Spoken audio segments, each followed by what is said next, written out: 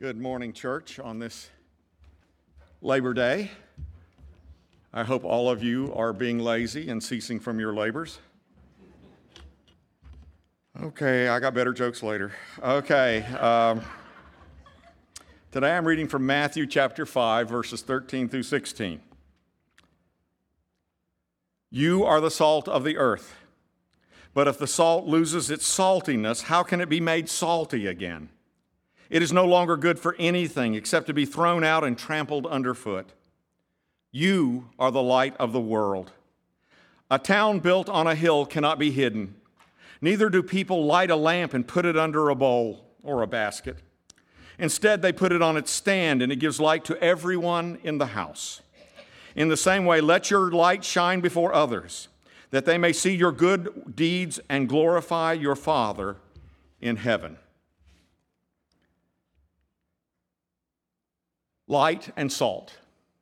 In order for them to work, they have to be present. In fact, the key to effectiveness for salt and light is contact. Salt that does not touch the meat or work its way in will not stop the decaying process or flavor anything.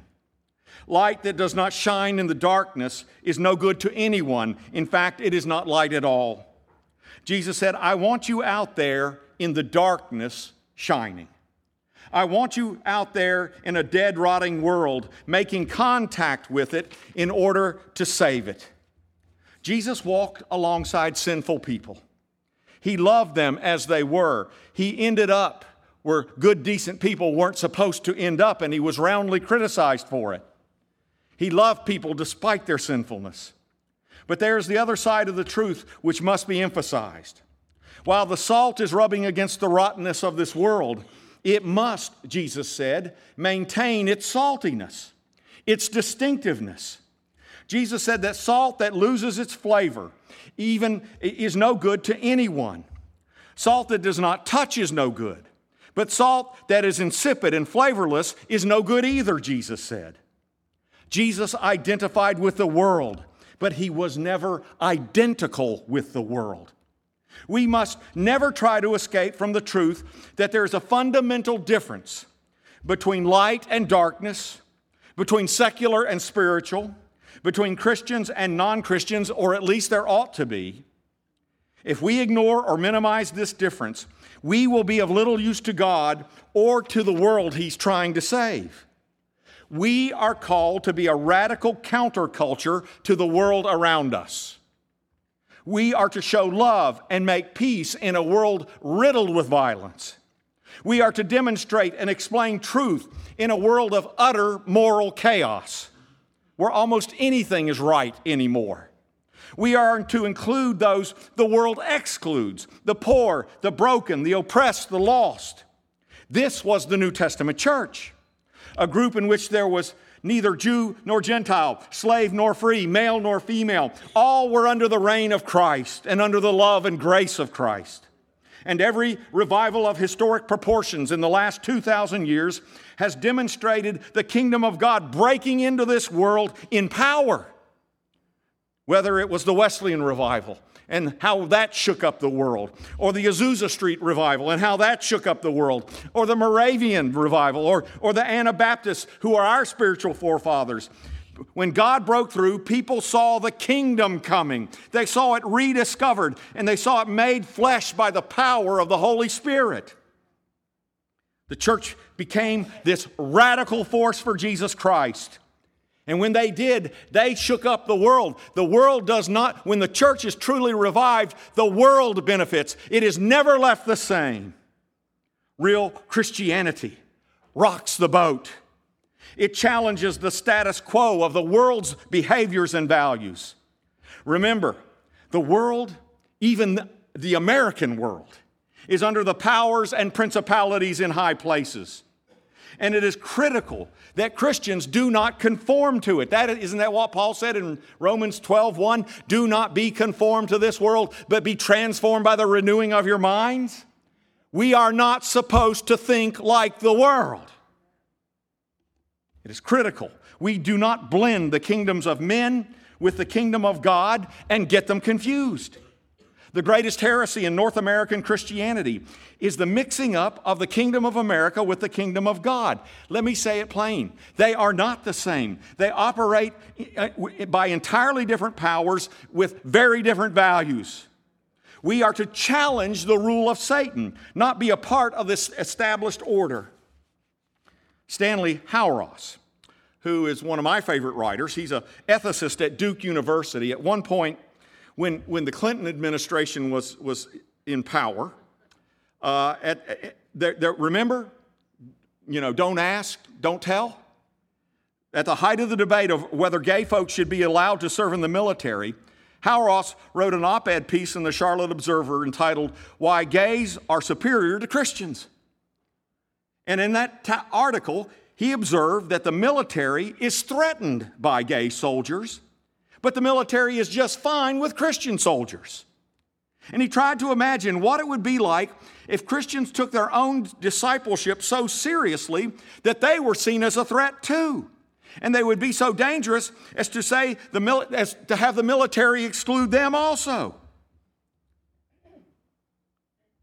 He said, what if the Christians were dangerous for morale in the barracks?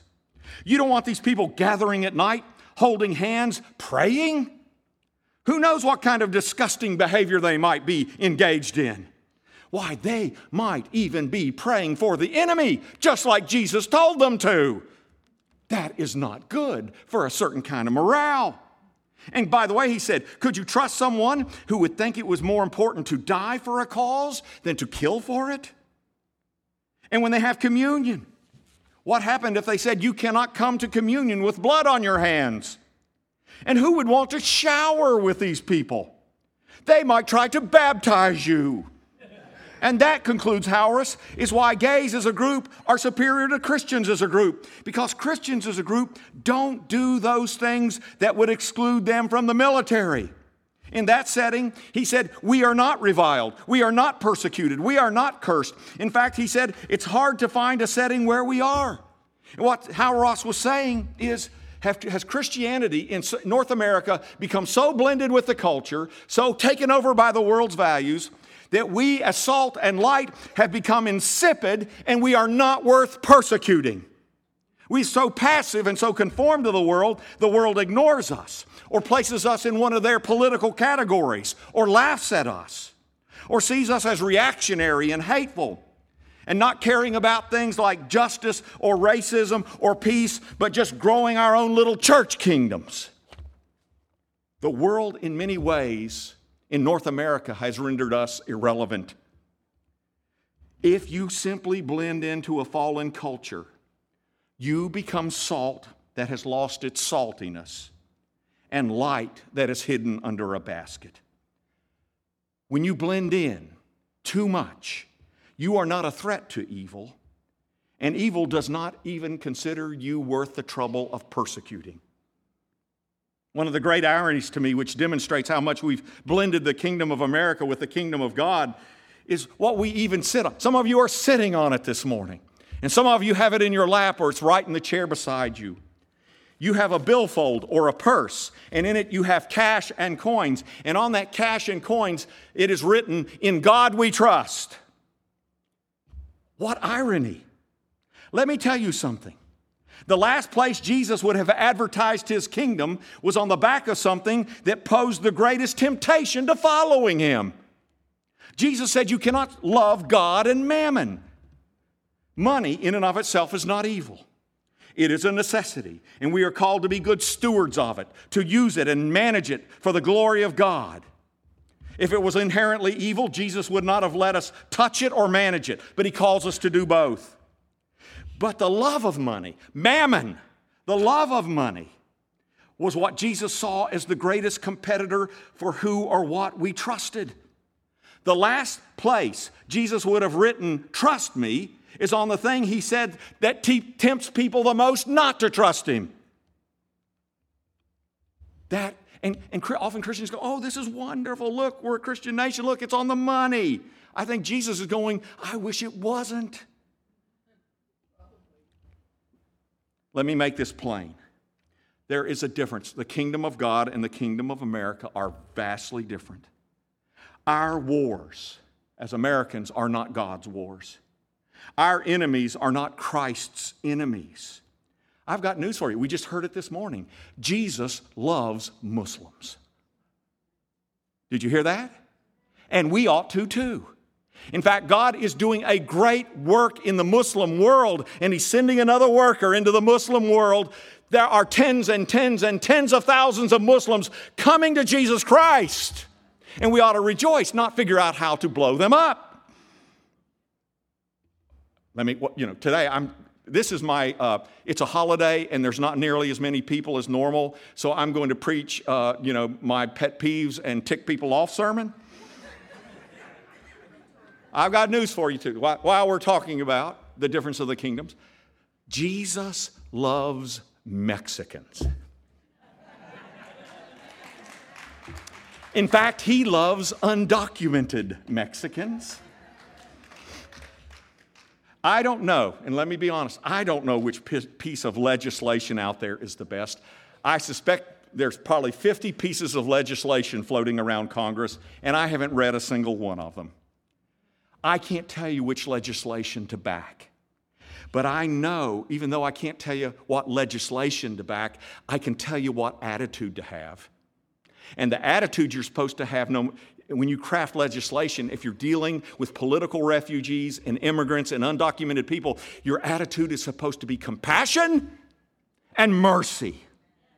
Isn't that what Jesus said? He said, I was naked and you gave me clothes. I was hungry and you gave me food. I was in prison and you visited me. I was a stranger and you took me in. And by the way, when He said that, He literally meant it. Jesus Himself, early in His life, was a political refugee. Remember when Herod was killing all the young men in Bethlehem and the angel appeared to Joseph and said, you got to get out of town and go to Egypt? Aren't you glad Egypt took in political refugees? We'd be in a world of trouble if they'd have shipped Jesus back to Herod, don't you think? We wouldn't be here this morning. Jesus tells us that if we do it to the least of these, we're doing it unto Him. Our attitude has got to be, no matter what we think about politics going on right now, our attitude has to be the attitude of Jesus. Because we belong to a kingdom greater than the kingdom we live in. We have a Lord that is greater than any president. We don't put all our apples in the basket of this world. We put all our apples in the basket of the one that's breaking in and coming now. Our power is spiritual. Our weapons are not carnal. We belong to another kingdom, and we are to live like it and act like it. In fact, we're supposed to be radical about it. As radical as the LGBT community is about their cause. And by the way, since 2001, a small group of radicals has changed the face of America, have they not? Or as radical as the NRA is about their cause. By the way, who has a stranglehold on American politics? We're supposed to be as radical as Christians used to be. As the Wesleyans who changed Western civilization were, as the Moravians were, as the Christians were for the first 300 years who outlasted the Roman Empire itself. I remember when Christians were radical and they changed the world. A group, even a small group of committed radicals, history has shown us, can do just that. But there's a price to it. You have to be willing, if you're going to change the world, you have to be willing to get in trouble with the world. Again, let me say, and part of this is, when I say being radical, I'm not talking about being weird. I know people who are weird and stupid, and they do it in the name of Jesus. And I just wish you wouldn't do it. If you're going to be weird and stupid, go down there and tell them you're a Jehovah's Witness. Go away. And being reactionary and angry and hateful is not the same as being radical. You know, James Moore talked about, he said, I had a cat that reminds me of Christians. He said, every time a stranger came into our house, the cat would crawl under the couch and hiss and spit at people. And he says, I know Christians who do that all the time. but neither is being passive and non-distinct from a fallen world. Neither is that what Jesus calls us to. We're called neither to retreat from the world nor become one with it. Jesus said, I want you in the world, but I want you not of the world. And we go to both extremes. We are either absorbed by the world, we're in the world and of the world, or we are not in this world at all. A lot of us are out of this world. Light that blends in perfectly with darkness is not light. Jesus loved and welcomed sinners. He genuinely cared without reservation. But Jesus never won a single sinner to the kingdom by sacrificing His integrity and His values.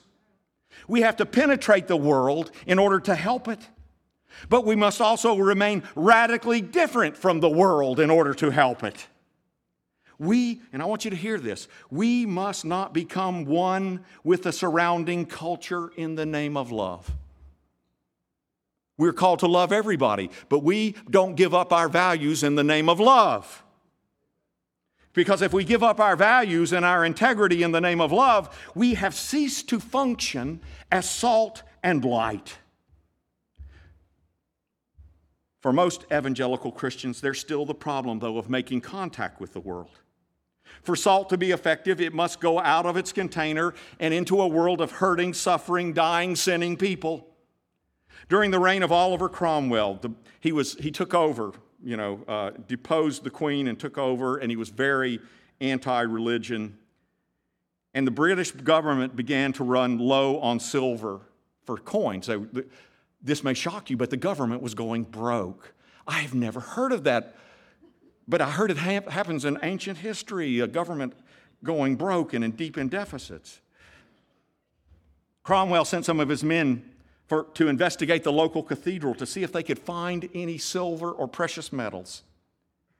And after they investigated, they came back to Cromwell and reported, the only silver we could find is in the statues of the saints standing in the corners of the cathedral. To which Cromwell replied, good, we'll melt down the saints and put them in circulation. That's exactly what God's trying to do with us. He's trying to melt us with His love and get us out of the corners of the cathedral and put us into circulation. Salt makes no impact without contact. If we are not in significant contact with non-Christians, there is no way to function as salt and light as Jesus designed it. So, what does radical Christianity look like here and now? I will tell you this. Usually it will be through small, everyday, revolutionary acts of every type. It will be with people like you and me being salt and light where we are. Martin Copenhaver is a pastor, and he was talking about radical Christianity. And so he started talking about some of the people in his church, and here's what he said. He said, I'm thinking of the star high school lacrosse player who misses a week of practice during spring vacation because he's with his church building homes with Habitat for Humanity. He knows that he'll have to sit out 2 games when he gets back. It's the usual punishment for missing practice. But when the team loses both games, the coach is quoted in the school paper as saying they lost those games because this young man didn't play. He let the team down. The coach did everything but call this young player Beelzebub to the school. That's a small act of revolution. And I watch, in my 36 years here as a pastor, I have watched through the years parents and their children miss 3 and 4 months in a row because of pee-wee soccer or swimming or football or baseball or whatever. And sometimes I ask these parents, I go, why do the games have to be on Sunday morning? Have you said anything about, my faith and my being a part of worship it is important to me? Could we move them to Sunday afternoon or Saturday evening or Saturday morning? Why does it have? Because see, we live in a secular society that doesn't even think about Sunday morning anymore. They just schedule. And what bothers me is watching Christians wuss out. No, I don't want to talk. I don't want to say anything. It might hurt my son's starting position, or they might think I'm a spiritual fanatic, or they might think I'm a troublemaker. I don't want to make trouble for anybody. I don't like it when radical peewee coaches, and by the way, most peewee coaches are great people trying to make a contribution to their community and stuff. But I don't like it when radical peewee coaches control non-radical Christian families. There's something wrong with that. Jesus is to control our lives, not some small peewee Vince Lombardi. It's not supposed to be like that. He went on to say, this pastor, he said, I'm also thinking of a woman who lives in the neighborhood where her church is establishing a home for adults with developmental disabilities, people with Down syndrome and other mental health issues. She said when she was trying to establish this home, the church was the whole neighborhood has been up in arms. Property values, You can't be bringing in these kind of people without the resale value of our house going down. And so this woman did a small act of revolution.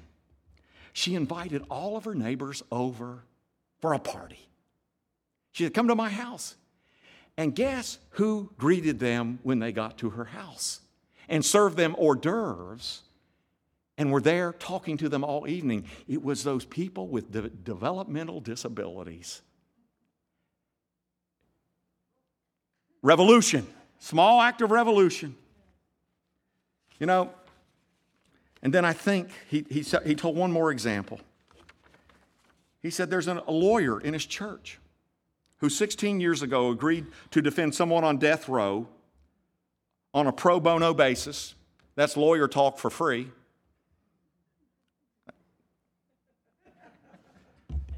I'm here to educate. He said that this lawyer, after 16 years of arguments and motions and appeals, finally lost his case. But during those years, he not only had contact with his client on an official basis, he became friends with his client. He wrote him regularly. He sent him pencils and chewing gum and what he could send. And when the final appeal was denied, this Christian lawyer, got on a plane and flew to Alabama with his 35-year-old son so that someone other than the guards and the state officials would be there when his client was executed. And when he approached the prison, there were demonstrators, and I'm quite certain some of them good old Christian demonstrators outside holding signs that condemned both the condemned prisoner and the lawyer to the fires of hell. They considered this lawyer a lover of murderers. It was meant as an insult. But as a Christian, I hope he saw it as a badge of honor. Because Jesus loved murderers and violent revolutionaries and sinners of every type. And trust me, there is sins of every type in this room right now. I'm going to start naming names. I've told people when I retire, I'm going to write a book, and I'm going to see, do I get more money for publishing it or not publishing it? We'll have to see.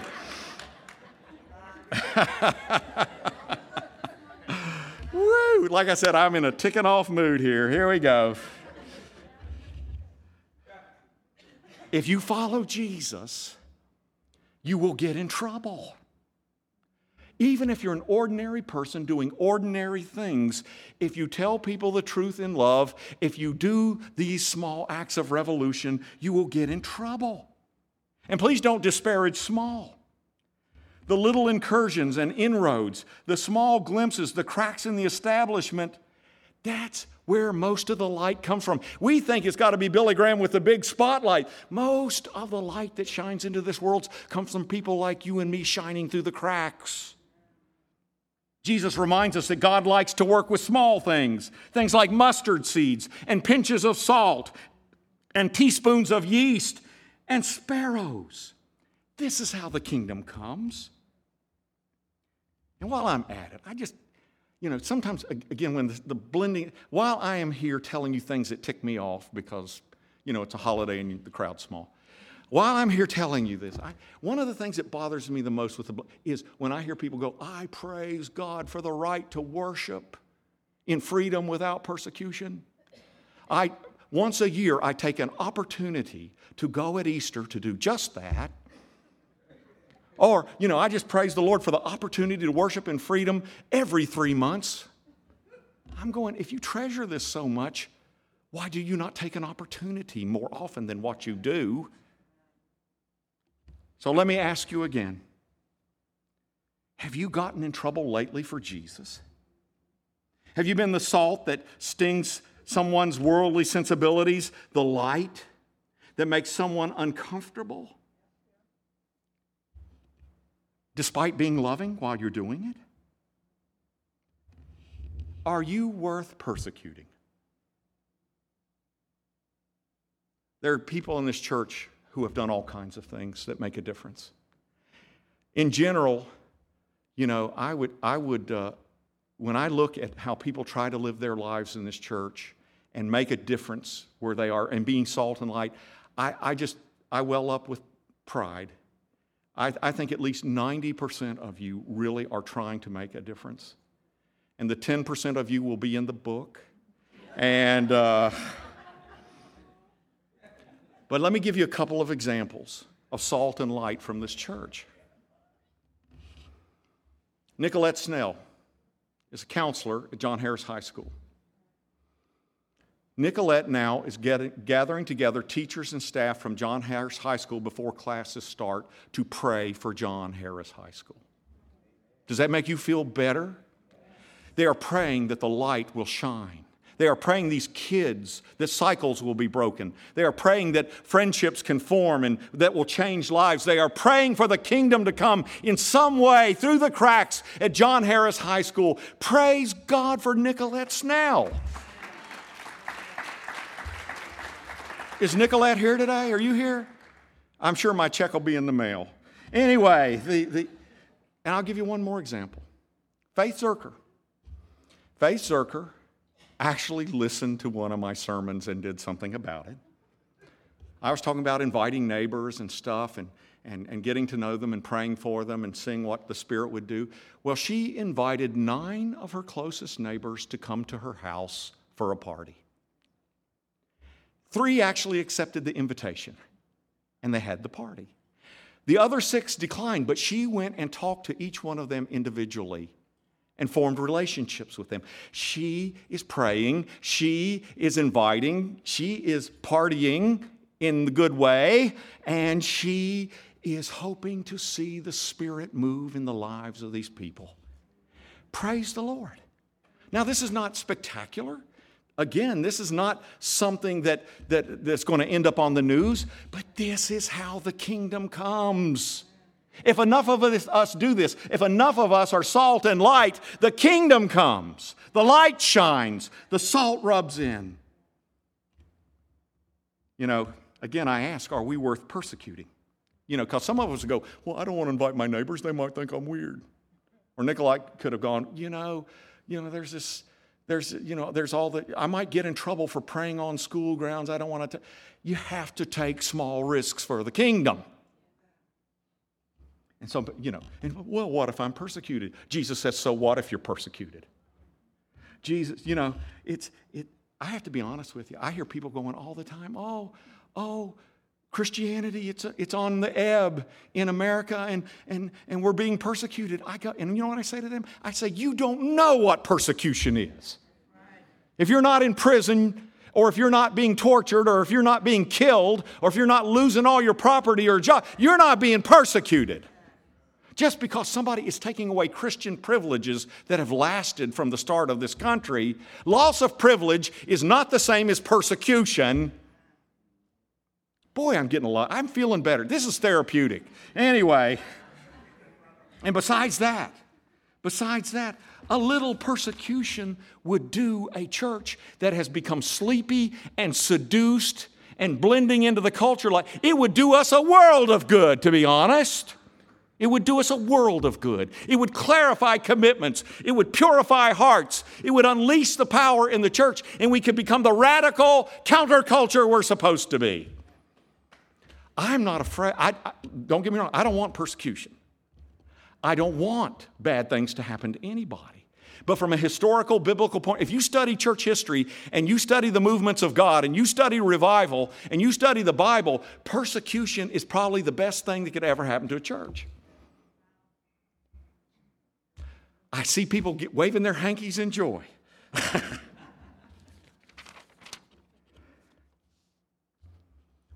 Often, after knowing the Lord for 2 years, the average Christian in this country has no significant friendships or relationships with non-Christians. Did you know that? Let me ask you, do you have a significant friendship where you spend time regularly with a non-Christian? I don't. Our conversions, all right, come on up to the altar. We'll get to, Our conversion opens us up to a whole new web of relationships.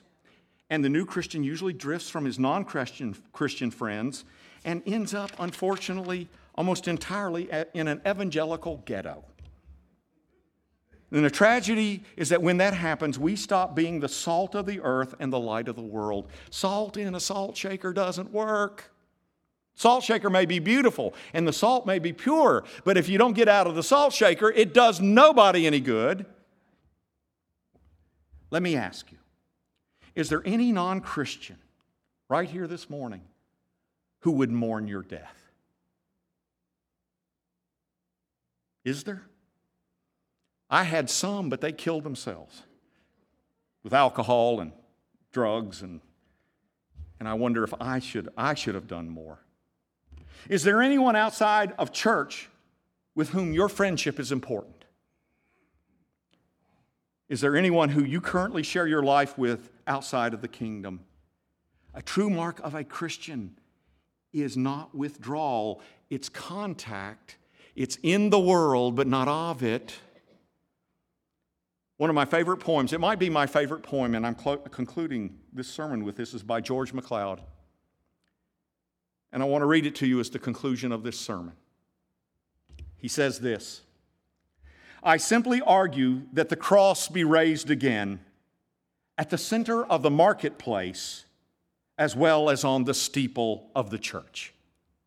I am recovering the claim that Jesus was not crucified in a cathedral between two candles, but on a cross between two thieves, on a town garbage heap, at a crossroad of politics so cosmopolitan they had to write his title in Hebrew and in Latin and in Greek, and at the kind of place where cynics talk smut and thieves curse and soldiers gamble. Because that is where he died, and that is what he died about. And that is where Christ's people ought to be, and what church people ought to be about. Are we salt and light? Are we where people curse and gamble and talk smut? Are we where salt and light is needed the most? At this time, I want you to bow your heads, and I want you to ask the Holy Spirit to guide you about where you need to be salt and where you need to be light. What relationships? What relationships? What stand do you need to take somewhere? Where is the salt? Where's the opportunity to shine in your life that will make a difference in somebody's life, somewhere, somehow, with family, friends, neighbors, job? Holy Spirit, guide us now. Guide us now. And give us the wisdom to know where you want us to shine.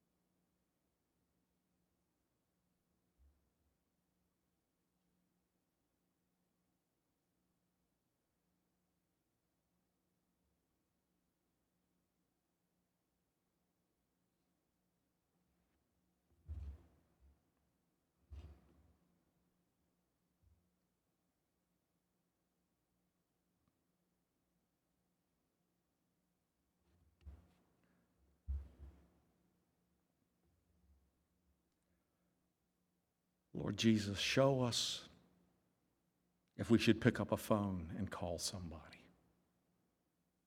with encouraging words. Show us if we need to say no to something or someone. Show us, Lord, our fears that stop us from bringing in the kingdom where we are. Show us, Jesus, where we can make a tremendous difference if we would be willing to do one small thing and then do it again and again. Lord, help us to pray and walk in your Spirit and let your Spirit show us. Let your Spirit show us where we can be revolutionaries for the kingdom